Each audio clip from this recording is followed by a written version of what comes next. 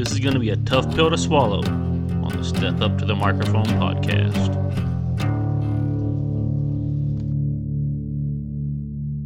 Like I said, this one's going to be a tough pill to swallow for a bunch of people. You might not like where this one goes. I'm just going to give you a heads up right now before you get to listening, because we're going to get into some deep stuff, some true stuff. And to do that, we have to start with some Bible verses from Matthew and from Deuteronomy. We'll start with Matthew 5:17 through 19. And they are directly from Yeshua's mouth. I'm going to call him Yeshua. That's his Hebrew name, so that's what we will call him. Yeshua HaMashiach. Here is what our Lord and Savior said here in verse 17 through 19. Do not think that I have come to abolish the law or the prophets. I have not come to abolish them, but to fulfill them, or to complete them. For truly I say to you, until heaven and earth pass away, not one iota, not a dot, will pass from the law, until all is accomplished. Therefore whoever relaxes one of the least of these commandments, and teaches others to do the same, will be called least in the kingdom of heaven. But whoever does them and teaches them will be called great in the kingdom of heaven. What did he just say there? That the law is in effect still the entire law from Deuteronomy. Now, of course, we can't complete the entire law from Deuteronomy right now, because guess what? Or actually Leviticus, because guess what? We don't have a temple, and we are under another's rule. We are not under the rule of Yahweh right now. We have been given to other countries with other laws. The Torah is not in complete effect. So, let's go to Deuteronomy. Because people like to say that the law is not being held up. That Jesus nailed it to the cross and we don't have to abide by it anymore. Which is a fallacy. It's a lie. I've learned this myself in the past months. And it's always nagged me in the church, why don't we go by the whole Bible? Well, we'll get into that later. But let's read Deuteronomy 13 so that you can understand why the laws of Leviticus have to hold up and why Jesus is the Messiah. And why if he did not uphold the law or did away with the law, he would be the Antichrist. So this is very important. You need to know this scripture, Deuteronomy 13, 1 through 3. If a prophet or a dreamer of dreams arises among you and gives you a sign or a wonder, and the sign or wonder that he tells you comes to pass, and if he says, let us go after other gods, or let us not follow the law, you can take it as that too, which you have not known, and let us serve them, you shall not listen to the words of that prophet or that dreamer of dreams. For the Lord your God is testing you, to know whether you love the Lord your God with all your heart and with all your soul. What did that just say? If you're told to do anything else than what is in the Torah, then not to listen to the person that told you to do that. Did Christ ever tell us to do anything else than what was in the Torah? No, he did not. I will tell you who did. The Roman Catholic Church. And we can prove that. We can prove that with the Council of Laodicea. And we can also prove that with the Council of Nicaea. The truth is, Christ doubled down on the law.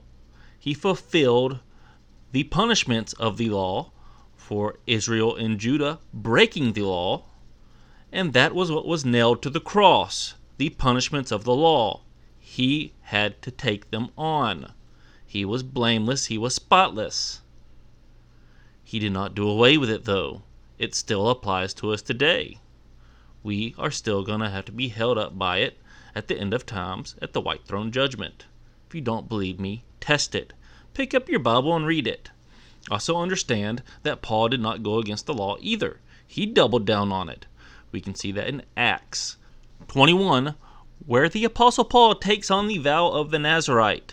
If you don't know what a Nazirite is, it is someone that was set apart from the rest of the Hebrew people, the Jewish people, that could not drink wine. They had to grow their hair out. They had their heads shaved. They made a vow.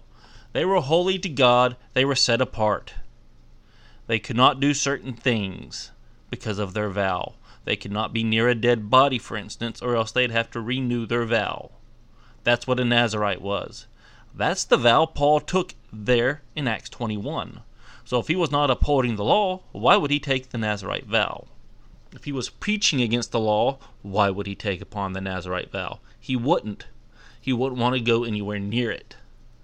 You have to know these things. Otherwise, the whole gospel can be misconstrued, twisted, and made to fit man's ways instead of God's ways. The whole entire New Testament can. We can't allow that to happen. The truth is the truth. The truth is God wrote the laws in the Old Testament. There's a New Testament. There should be neither an Old or a New Testament. They should be one book, the Bible. We should not discard one section of it because we think another section says something different. If it's contradicting each other, then it should not be together. So if Paul contradicts Christ, then Paul cannot be listened to, correct? I believe so, but Paul did not contradict Christ. You have to realize, when Paul was bashing the law, he was not bashing the Torah. He was bashing oral written law from the Jews called the Talmud or the Mishnah. Those laws were insane. You could not uphold the Torah if you were abiding by those laws. In fact, Christ called them out.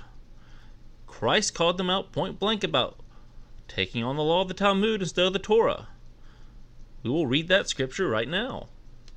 This is from the book of Matthew, chapter 23, verses 1 through 7. Then Jesus said to the crowds and to his disciples, "The scribes and the Pharisees sit on Moses' seat. So do and observe whatever they tell you, but not the works they do." Basically, they don't practice what they preach. So you practice what they preach, but don't preach what they practice and don't do what they do. That's what Christ was getting at there. For they preach, but do not practice.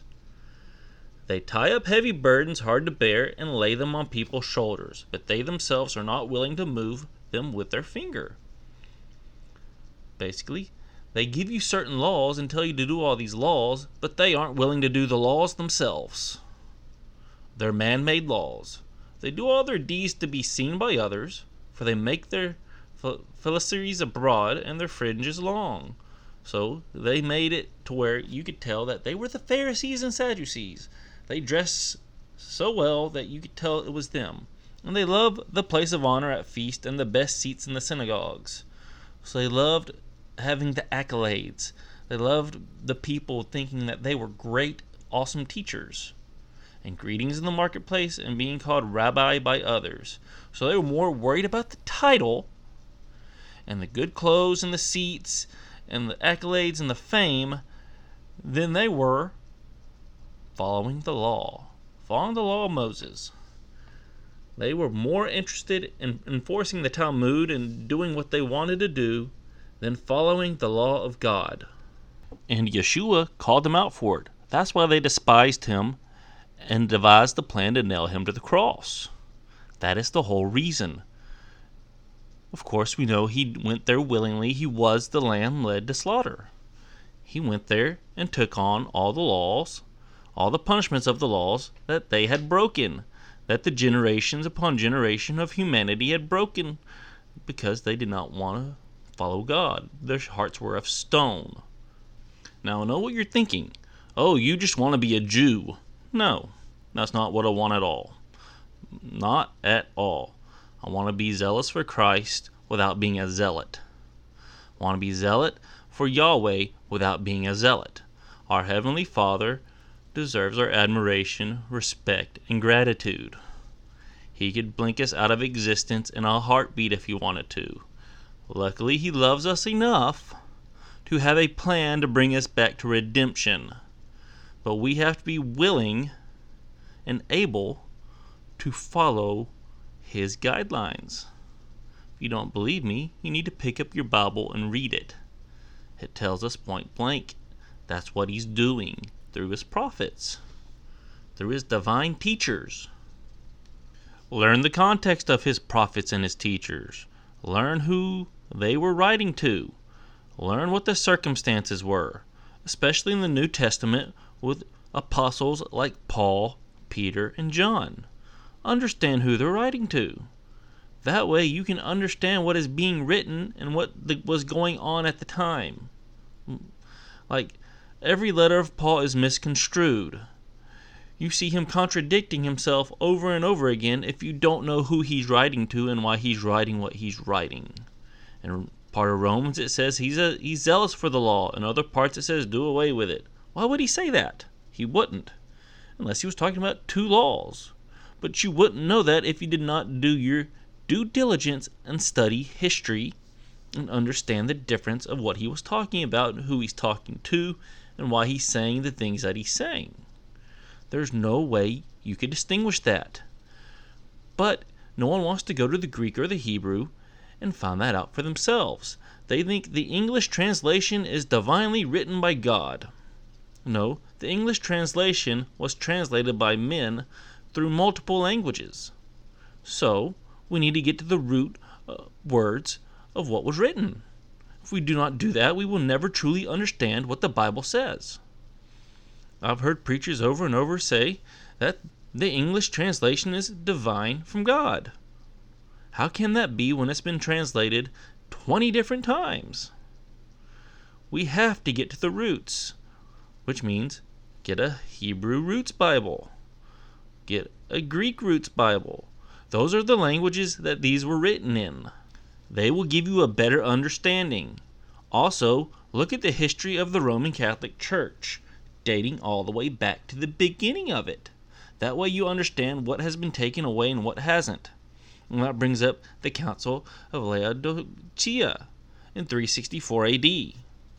We'll go over two of the canons right now that they put into place. Two canons that went against Yahweh, went against God's Word. The first one is Canon 29. It moved the Sabbath to Sunday. It moved it away from his appointed time. Saturday, or actually sundown Friday to sundown Saturday, is God's appointed time for the Sabbath. That is what is written in the Word. That is when it's supposed to be done. That is when you are supposed to take rest from your normal work. You're supposed to make it a holy day, a day set apart for God. From Friday night to Saturday night, that's when you're supposed to do it, sundown to sundown. But they moved it because they didn't want it to be Jewish. That was their excuse. They were afraid of it being too Jewish. Because the Jewish people, well, let's be honest, they revolted a little bit, so the Romans hated them. The Romans hated them with all sorts of hate. They even burned the temple down in 70 AD, which is why we can't do offerings or anything else that we're supposed to do according to the law. You can't do it if it's not there. But they okayed working on Saturdays. They told Christians not to Judaize Saturdays. Now, where are we getting all this hate on Jewish people in the church now? It started there. It started with the Roman Empire back in the 1st century. Then, Canon 37, they did away with the festivals. Again, so they weren't participating in what they called Jewish festivals. Let me tell you something right now. The Jewish people weren't called Jews until the kingdom of Israel split from the tribes of Judah and Benjamin. That happened because Solomon followed false gods. King Solomon had wives that led him astray. So, during the reign of Rehoboam, God split the kingdom, and Jeroboam got 10 tribes, Rehoboam got 2. The Israelites then decided they were going to still go after false gods, make idols, build their own temple, do away with the Levites and all that, so God dispersed them. But as far as the festivals go, those are not Jewish. If you understand the context of the Bible, it is a pathway for righteousness. It teaches us how to do the right thing. It teaches us the way of good, the way of light. That's what it teaches us for all of mankind. Otherwise, you wouldn't have seen people like Ruth or Rahab or Tamar being allowed into the Israelite camp. They would never have been allowed. You would not have seen Moses' children be allowed in, or the children of Joseph. They would not have been allowed in because they were not of full Israelite blood. It was never about a bloodline. It was about a faith and an obedience to God. Once you understand that, you cannot say that those festivals are Jewish. You cannot say the Sabbath is Jewish. It is Israelite. It is set apart for the Israelites, which are God's people. They are set apart by their faith and their obedience, not by bloodlines, not by race. So get that out of your head. It's not about being Jewish. It's about following God's laws to the letter.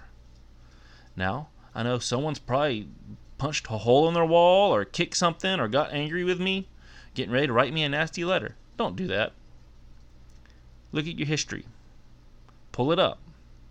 The Romans were more interested in worshiping their sun gods than they were following the Bible. Paul even talked about it. He talked about it a lot. Galatians, he talked about it. I mean, seriously. He had to get on to them. So, Christmas, Easter, pagan holidays. They don't celebrate Jesus' birthday or death. They celebrate fertility and the winter solstice god, or whatever it is, Saturnalia. That's what they celebrate. But the Roman Catholic Church tricked you into thinking they were Christian. Hence, the big problem, the big confusion in the church. And whenever someone like me says, hey, look, that's not a Christian holiday, that's a pagan holiday, people get mad at me. Don't get mad at me. Do your research. Look it up yourself. I'm not here to divide you. I'm here to open your mind up a little bit. Get you, if you want to be zealous for God, then be zealous for God and research everything. Don't listen to man. We went over Ephesians 4 a few weeks ago about unity. And the only way we're going to unite is to get to the truth. To get to the truth, we have to seek the truth. To seek the truth, you have to do a little work. So I implore you to do the work and do the research yourself. There's no way you can get around it. Once you do the research yourself and you do the work, you'll see that what I'm telling you is the truth. So please don't come at me calling me a Zionist or a Judaizer or whatever else you want to call me. That's not the truth. You need to seek out the truth. Don't be calling names if you say you're a follower of Christ and you haven't done your work. You haven't seen the truth. You haven't sought the truth. You're seeking man-made doctrine. Don't come at me then. Because I'm going to tell you right now, I'm going to shut you down. I'm going to shut you down, and I'm going to give you the scripture. I'm going to give you the background behind the scripture. That's what I have to do. Because we need the truth out there. Yes, the truth will hurt. Like I said, this is a tough pill to swallow. It was a tough pill for me to swallow. But I kept feeling something was wrong in the church. And I kept feeling God telling me, look at the festivals. Look at uniting the church the way it needs to be. The way I wanted it. So, that's why you're getting this. It's time to unite the church in truth. It's time to do away with the Baptist, with the Pentecostal, with everything. And just be what we're supposed to be. The way, the light, the Israelites.